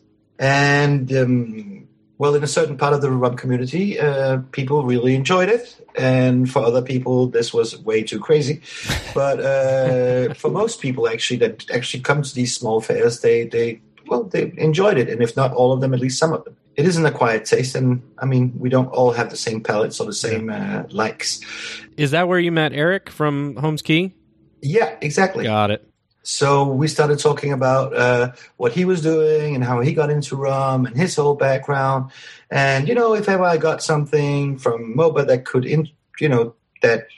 could fit in, then he would love to work with us. So we talked about it and talked about it and talked about it. And then, all these dealings, normally, sometimes you make the deal in like one phone call, but then there are so many details to take care of. For example, Eric with Holmes Key, they go with single barrels. So we had to barrel each of our barrels in plastic barrels before shipping them off.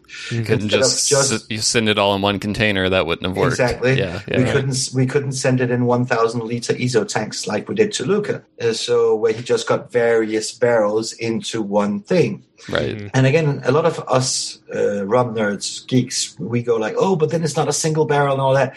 Well, let me just tell you, when the producer is a really small producer that really loves what he do, it doesn't really matter, because he will have chosen the barrels that actually fit together, that actually work together. But again, Holmes-Key's whole idea is different. It's part of the thing, right? Yeah. It's part of the thing. So basically, we sold some barrels to Eric, and before we ever get to that part, it's always a long thing about sending samples back and forth, trying it, having different panels trying. I mean, it's not something you do overnight. Right. And normally the greatest part is when you can just be there at the barrel and try it and say, I want that one. Right. But again, that's like the romantic, idealized version. You're walking among the casks and trying it straight from it. Yeah. No, and sometimes it happens. Yeah. But sometimes rules and regulations and taxes don't want people to be running around opening up barrels and trying them up, depending on which country they are. Sometimes it's hard to get to South Africa during a pandemic. For example. Yeah. So Eric chose some barrels that he really enjoyed that are different from what Luca chose, so that nobody's doing the same. So these are South African whiskey cask, 100%, also 4 years. Basically, these are all part of the same rums that were put into aging at the same time, which basically was 3 years before the pandemic. And again, same thing. We could have done the whiskey cask ourselves, but then we had a legal issue in France with our French importer, because the word whiskey has to be smaller than the word rum, and then what is it, and what kind of cask. And anyway, there was a lot of the damn French TTB. Exactly. There weren't big problems, but it was just small nuisances, and it just dragged on forever. Yeah. And then it was like, hey, it's much easier to do an independent bottling. And Eric's got a good crowd of fans that likes his bottlings and all that. I'm one of them. I think that all the ones that I've tasted are really good and really interesting. I was just at New York Rum Fest. Eric was there, and I think he had one or two bottles of the Mhoba release, which when you see it, if you're listening, it says South Africa on the front. And there were other people, attendees at the festival, just coming up to me and like almost like shoving their glass like up to my nose, saying like, have you tried this yet? And that was my first Mhoba experience, actually. Wow. I hadn't finally. Finally, exactly. Because I hadn't been to the festivals where you guys were prior to that. And, so that was my first experience, and it's safe to say, like, I want to experience more of it. But that's the whole thing about Mhoba rum. I mean, well, first of all, I don't know if it's the rum or it's just my personality. It's probably a mixture of the both. But I normally, when I'm at fairs, I always walk around with a glass of Mhoba in my hand so that everybody can smell it and everybody can smell you coming. Yeah, they can smell me coming in a good way. I can attest to that. That's how I met you, with you walking around with that glass around in the aisle. Yeah. And the whole thing is, well, first of all, the reason why I love the rum world and also the cigar world a little bit is that, and food and, well, the finer things in life, is that all these things are really great when you share them with other people. Yeah, and absolutely. That's when it becomes fun. And sometimes when we don't have other choices, we share them over a computer screen. But we're still sharing. We're still getting this experience, and and this is, if somebody gave me the best bottle of rum in the world, whatever that might be, or the most expensive, or whatever you want to say, and then they said as a condition I would have to drink it all by myself in a closet, I would go like, nah, thank you, but no, thank you, because. I'll choose the regular rum with people around, right? Yeah, exactly. Well, maybe not that regular, but hey, but something nice that we can share, and something that we can talk about and share experiences about. And this is what Mhoba brings out in people, because it's so unexpected when you try it first time, because you hear pure sugarcane juice, so you're thinking Martinique, Guadeloupe, or cachaça, right? Then you hear high ester, so you are thinking Jamaica, you are thinking, heavier rums, maybe even all to the extreme of Caronis and Guyana rums and all that. And then you finally try it, and then it all comes together, but in such a it's just different, nice way, and it's such a different experience that it really makes people want to share it. Yeah. And I mean, seriously, in most fairs, I get one guy out of 60 that goes like, "Oh, I don't like this rum," and then I'm like, "Oh, thank God you don't." And he looks like me like, "What do you mean?" Well, we make so little of it, so if everybody liked it, we would have a problem. Right. No, but more seriously, sometimes you get unexpected fans. Like on one of the Miami Rum Fests, I met these Cuban guys, young guys, really, really nice guys. And we were talking Spanish and all that. And since my wife being ex-wife being Venezuelan and all of that, well, we kind of have a slight animosity to Cubans coming in and invading Venezuela or actually controlling the country. There's some history there. There's some history there. And then, so I told these guys, "Oh, you won't like this rum because you're from Cuba, right? So you don't know about real rums." I was just taking the piss out of them. You're pushing their buttons a little. Yeah. I was having fun. I mean, that's the cool thing about, small brands and being independent contractor is that we don't have to be corporate all the time. Right. But so these guys, they came up to me and they tried a rum and they like it. And I was like almost in shock. I had expected these guys to be, fans of 37.5% alcohol. So what's that? 75 proof, light sugar dosed rums with absolutely no interest. And these guys was like, "No, we love this." Yeah. And I was like, "You got to explain how you guys can love this." And then they both said to us, "Well, when we were growing up, we would go to Cuba to visit our grandmother." I'm like, "Okay, what? Okay. Where's this going?" Yeah, exactly. And then they go like, "And, the moonshine that we drink up in the mountains, that they make up in the forest, hidden away and all that, that's all pure sugarcane juice rums. Pure pot, still pure sugarcane juice rums." Yeah. So basically, these guys on all their holidays in Cuba had been growing up drinking pure sugarcane juice rums. So that they weren't at all into this whole, molasses, lighter bodied, more neutral tasting, neutral tasting rums that are made for a Cuba Libre, right? Say. So I was like, "Oh, really?" I mean, this is fun. So you discover, as I said again, you think you know stuff, but then you don't. Now, recently, I've seen that some of the Havana Club bottlings that they did for their bartender crews and stuff actually says on the backside that it is part pure sugarcane juice rum. Yeah, wow, interesting. It is interesting. So apparently, there is this pure sugarcane juice rum traditions in most places where they do rums. It's just not known. Right. And it might be a local thing and it might be whatever, but if the place is growing sugarcane, at some point someone was probably making some rum with the juice. Exactly. Yeah. Even if it wasn't official. Exactly. Yeah. No, I mean, there's a tradition of, quote unquote moonshine in basically everywhere where there's been distillation. And so if the stuff that's being farmed there is sugarcane, they're going to have that tradition. Yeah. So we've covered some of the things that are new coming out soon. The Velier, which is available in some places already. The Holmes Key, which our American listeners should probably be able to find at some point soon. And there will be 4 different releases. Okay. I think.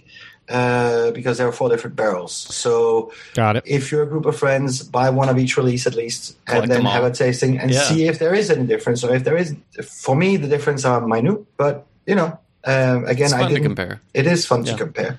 And then afterwards, there will be a Canadian bottling as well coming out. Okay. From my good friend Cal Mozamba, because again, they have a problem of sourcing rums from the US. So it's not enough to get them into the US. We also got to get some help to our Canadian brothers up there. Yeah. Excellent. What about the Mhoba bottlings themselves from the distillery? Any of those getting into plans for new markets or anything like that in the coming years? The thing is, we are growing. I wouldn't say too rapidly, but almost. At least demand on our products is growing quite fast. So we are just trying to keep up with European demand. I'm hoping, we've been working on the UK market to get in there, and normally we have everything in place to do that, and the products are ready and everything. So it's just a question about a couple of gentlemen agreeing on details, and we're getting more and more demand from Asia right now. So all through COVID, actually, my best customers were in Taiwan because they didn't lock down at all. Right, yeah. I heard they had things really under control over there. Yeah, until they didn't. Yeah. So basically, they kept buying all through COVID, which was really, kind of a lifesaver. And they really love our stuff. But yeah, so we just got some orders from Hong Kong and Singapore and all of that. So things are moving. And the thing is, we need more capacity before we start getting into the US market. So I'm guessing that the next year or two, we'll keep on doing independent bottlings.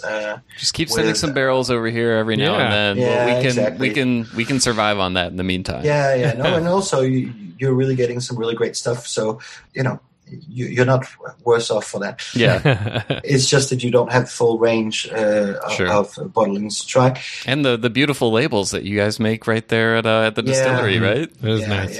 Yeah. More homemade gadgets and machinery. But again, that's the whole problem. I mean, one day we could do a whole hour of podcast that just goes on about how the bottle is made and how the corks are made and how the labels are made and how the laser engraved labels are made and how the boxes are handmade. I mean, it's just so crazy, but that's rubber. I mean, the thing has to be the way it has to be. But again, when you want to do products at that level of craftsmanship and where it's not just all made in China, it just takes so long. So between the moment that we get an order in until the order is ready, even if I try to push them to be pre-prepared and already have the liquids at least in some of the bottles, and it can take up to 3 months before the product is ready to be shipped. And then shipment is normally 1 month, but now with COVID and less ships on the sea and much higher prices, it can take 2 months. So suddenly we're talking 5 months from when the product is ordered to the product is on its way there. And I mean, it's really not an easy industry. The cool thing about it is demand is so much higher than production right now. So it's like if anybody is looking at this from a purely money perspective, go ahead, guys, just invest. I mean, your dollar isn't worth anything. The euro isn't worth anything. They printed way too many bills. The only thing that's worth anything anymore is rum. Mhoba rum, yeah. Amen. So that's against inflation, rum is a good thing, except you might end up drinking it. Please don't. If you're gonna buy it and not drink it, just please leave it for those of us who want to drink it. Okay, don't just buy it up to hoard it to use as currency when the apocalypse hits. And a lot of people do that right now. But on the other hand, during COVID, and that was like one of the only cool things about lockdown, was I saw my bottles popping all over the world. I mean, I saw pictures of guys from Australia, US, Canada, Asia, whatever, going like, okay, I was saving this bottle of Mhoba that took me like 2 months to get. Right. But hey, the world is ending anyway. Exactly. So I might as well open it, so. It's Mhoba time. It's Mhoba time, exactly. So the cool thing is a lot of people dug into their stash. Their stash, exactly. And that's exactly what happened. I mean, the whole 2020, all my buyers, everybody was like stunned. All the big orders had been canceled or put on hold. Everything was like, what's happening? We can't handle this. And then at the end of 2020, basically they all discovered they were running out of stock and nobody had any rum left. Ask Eric Kay. I mean, suddenly it was like his bottlings that sits there at a slightly higher price point because they are slightly more interesting and luxurious, meaning more tropical aged and not just a regular shit, and high ABVs and all of that. And he does a great work at sourcing them.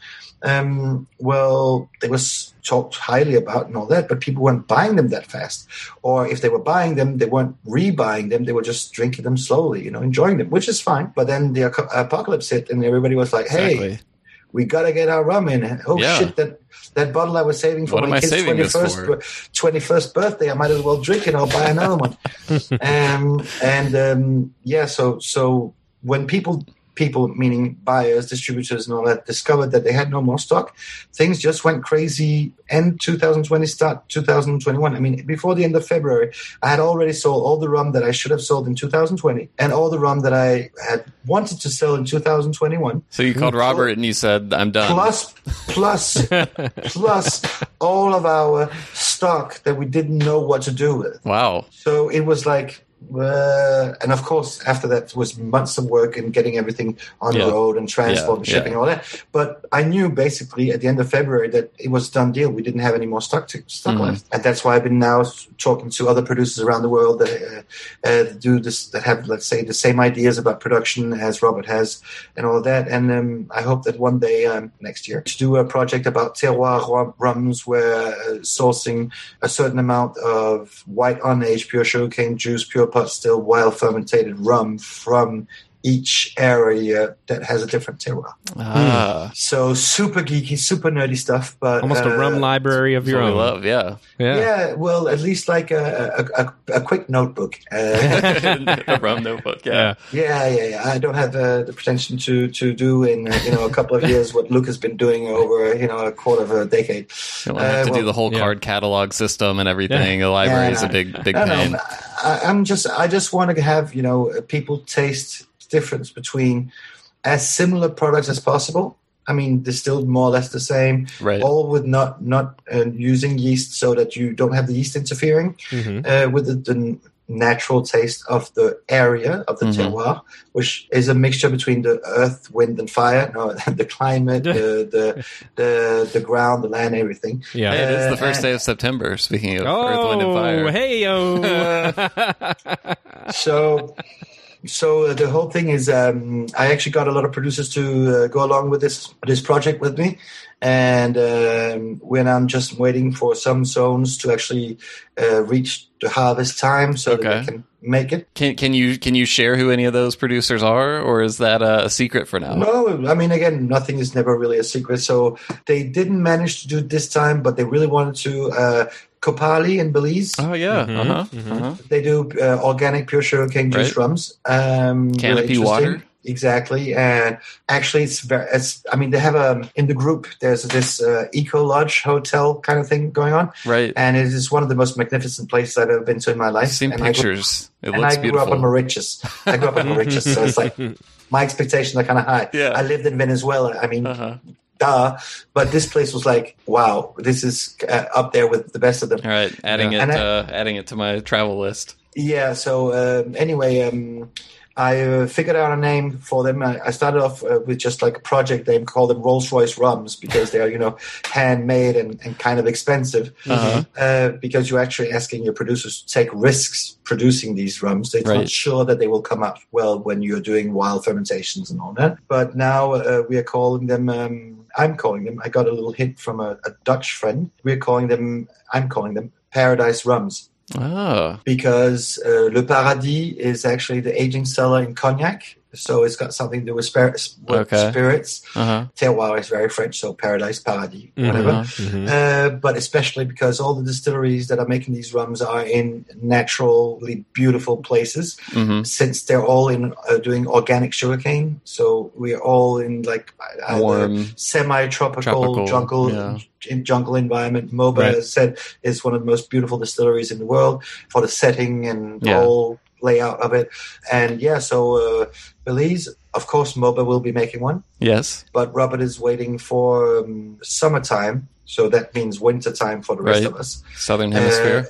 Southern Hemisphere, exactly. So he should be making it for me in December, when the sugar percentage is the highest in the cane, so he can make the most extreme naturally fermented.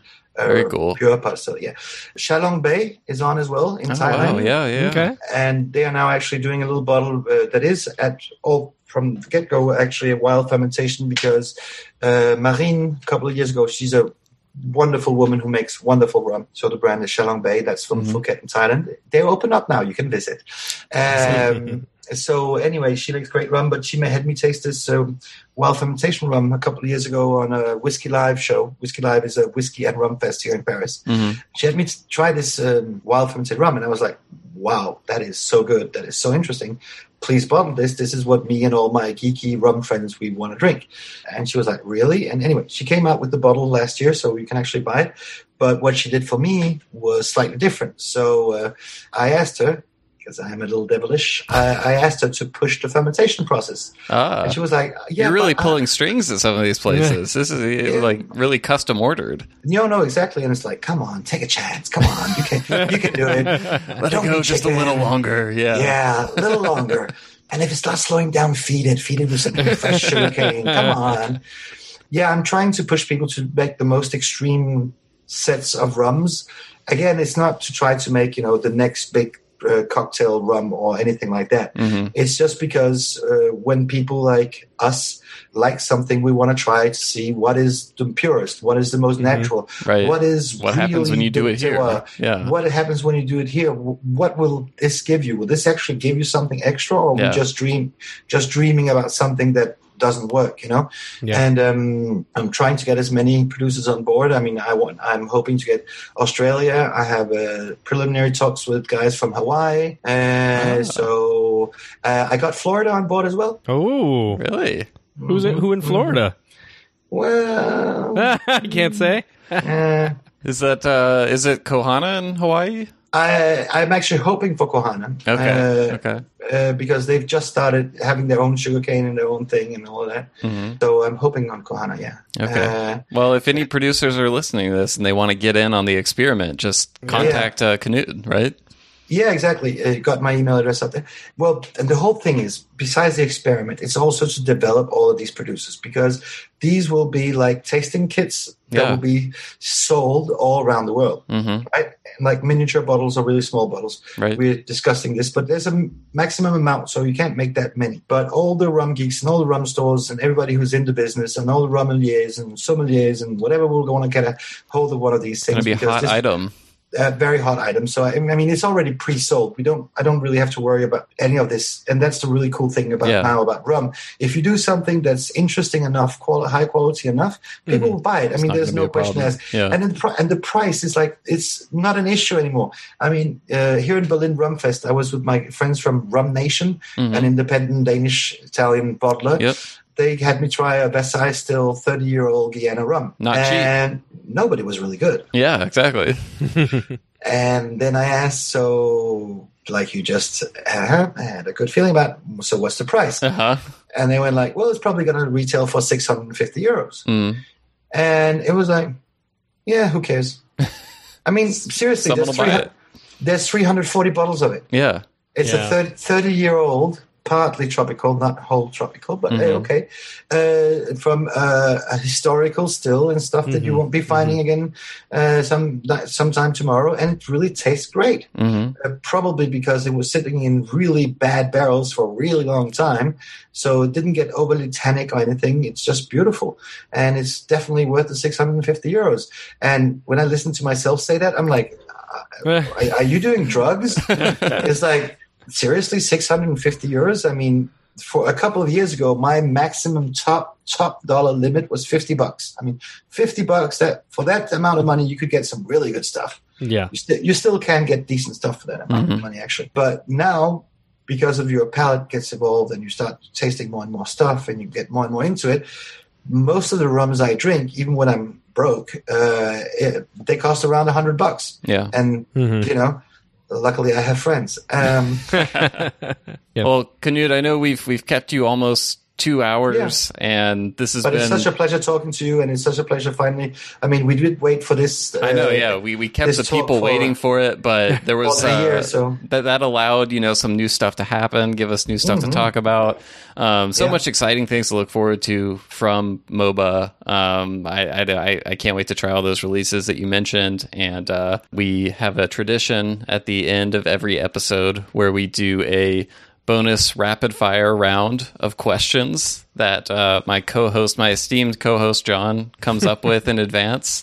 Usually does not show them to me until right before the interview, and then I have to scratch out like half of them. But we kept in most of them for you because you're the crazy Dane, right? Exactly. So if you are up for it, I will put 60 seconds on the clock, and we'll run through these and see how many you can get through. Yeah. I think this 151 that I'm drinking right now is... it's the perfect companion, right? Exactly. Perfect jet fuel to get me through it. All right, Will, let's do it. All right, I've got 60 seconds, and go. All right, neat or on the rocks? Neat. Column, pot, or blend? Pot. All right. Aged or unaged? Unaged. Molasses or cane juice? Juice. All right. The French word for rum and Mhoba both have a silent H in them. Is Yes. this merely a coincidence, or is that part of a bigger plot? It might be part of a bigger plot. Okay. Your favorite mixed drink with Mhoba? Rum and ginger ale. Okay. Your favorite person to share a bottle of rum with? Robert Greaves. Makes Good sense. answer. Yeah. When you're visiting the Mhoba distillery, is it a requirement to bless the rains down in Africa? Well, let's just say that in Mhoba territory, they come so rarely that people are more like praying for things not to go wrong. Where does one go in France to get amazing rum? We are so lucky to have great places, but a good place to start is La Table du Loup, which is a small little thing, or a nice hotel called 1802. I'm going to go to 1802 because I cannot spell or say what you said before that. Before you take a shot, do you personally shout, cheers, skål, Gesundheit, or Prost, or something else? Skål. All right. There you Is go. it true that the unofficial theme song for Mhoba is, I like to move it, we like to move it. Actually, that is kind of true. I knew it. Yes, I'm glad we nailed that one. That was the thing I was most interested in the whole interview, making sure that we knew the unofficial theme song for Mhoba. So thank you for that. That was a little bit of an extended edition, so we had to pack in some extra info in there. Yeah, I'm sorry about that. No, it's okay. That's what you talk about. No, and I'm going to add a little package info into that, because when you take your bottle, John, do you have your bottle of American Oak there? I do. So when you read on top of the Mhoba bottle, so, on the cork it says Mhoba and rum and then American Oak. And then the next line that comes right underneath, it says something like Le Li Liu Le Rum. I see it. It's really hard to read what that says. What does that mean? Yeah. So basically, when I read this first, I was like, hey, did they misspell French writing?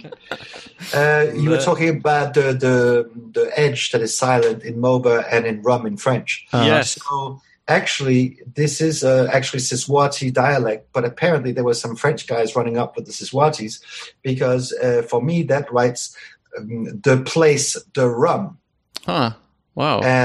But it's actually not in French. It's actually in the local African dialect. Gotcha. So as I said, there might be something about the bigger conspiracy. That's the bigger between plot, French and- right? There you go. Wow. Exactly. Well, Knud, thanks again so much for hanging out with us. We really appreciate it. And we're just looking forward to seeing what comes next from Mhoba.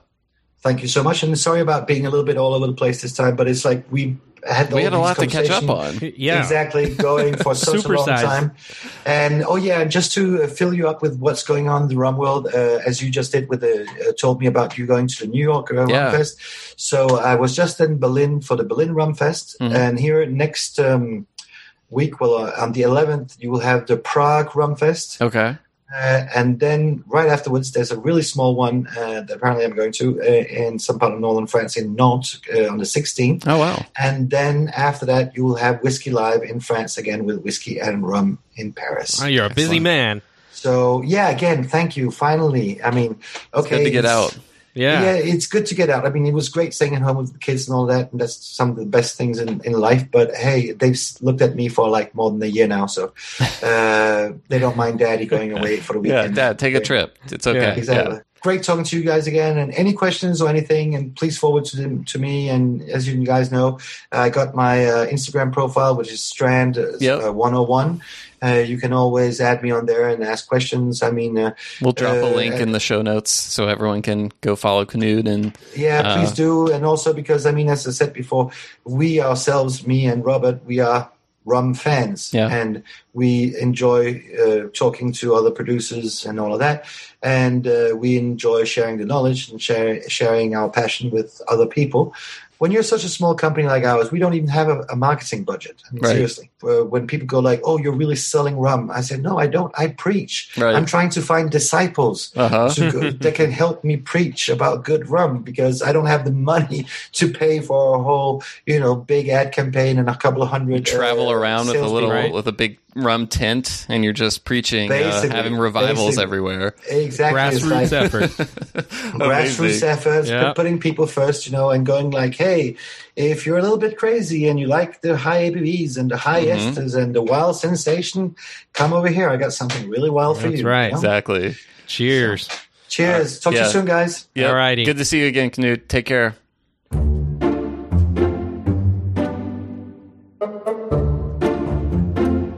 All right, thanks for listening to another episode of the Rumcast, everyone. As we mentioned at the end, we will put some links in the show notes so you can go check out the Mhoba website. They've actually got lots of great information on that website. It kind of reminded me, I remember I kind of expressed some love for the Paranubes website on their episode and the detail they go into with their process. So Mhoba's got some great information, some great photos. It looks like a beautiful place, so go check that out. We'll put some links into Knud's social media profile so you can follow him, see what he is getting himself into around the world in his travels and adventures in the rum universe. And yeah, thanks again for listening. As always, we would love to hear what you think of the show. If you have questions or comments, feel free to shoot us an email at host@rumcast.com. That's host@rumcast.com. Let us know what you want to hear about, who we should talk to, that kind of thing. It's always great to hear. And you can also engage with us across the various social media platforms we have a presence on, thanks to John Galla. John, where can they find us? Oh, I am the king of all social media for the Rumcast. That's right. We are at the Rumcast, both at Facebook and Instagram. Still working on our Twitter presence. We'll get there. But I do want to make sure people know we are on YouTube now. We are continuing to add episodes onto YouTube, which is really exciting. We're starting to see some views pick up and some subscribers there. So if you happen to be wanting to digest some rum content of ours while maybe at home and want to put it on YouTube, that would be now available to you. Yeah. So definitely check us out there. And as Will said, also, if you have ideas for what you think maybe Will and I should talk about, that's something we're always coming up with these ideas that we want to talk about, but we want to know, what do you want to hear? Yeah. And so please let us know. Give us a shout out on social or host@rumcast.com. Let us know. Let me know why I'm crazy for not liking Long Pond, the ITP 15 as much as other people some hate seem mail. to. No, do not do that. No hate mail. But do let me know, hey, John, you're crazy. This one is a great one, and whatever, my palate was off that day or both days. So yeah, get us on social media, and we really appreciate you guys continuing to listen. We are continuing to grow, and this rum community continues to grow, and we try to grow with it. So thank you all so much for listening, and we will see you on the next episode.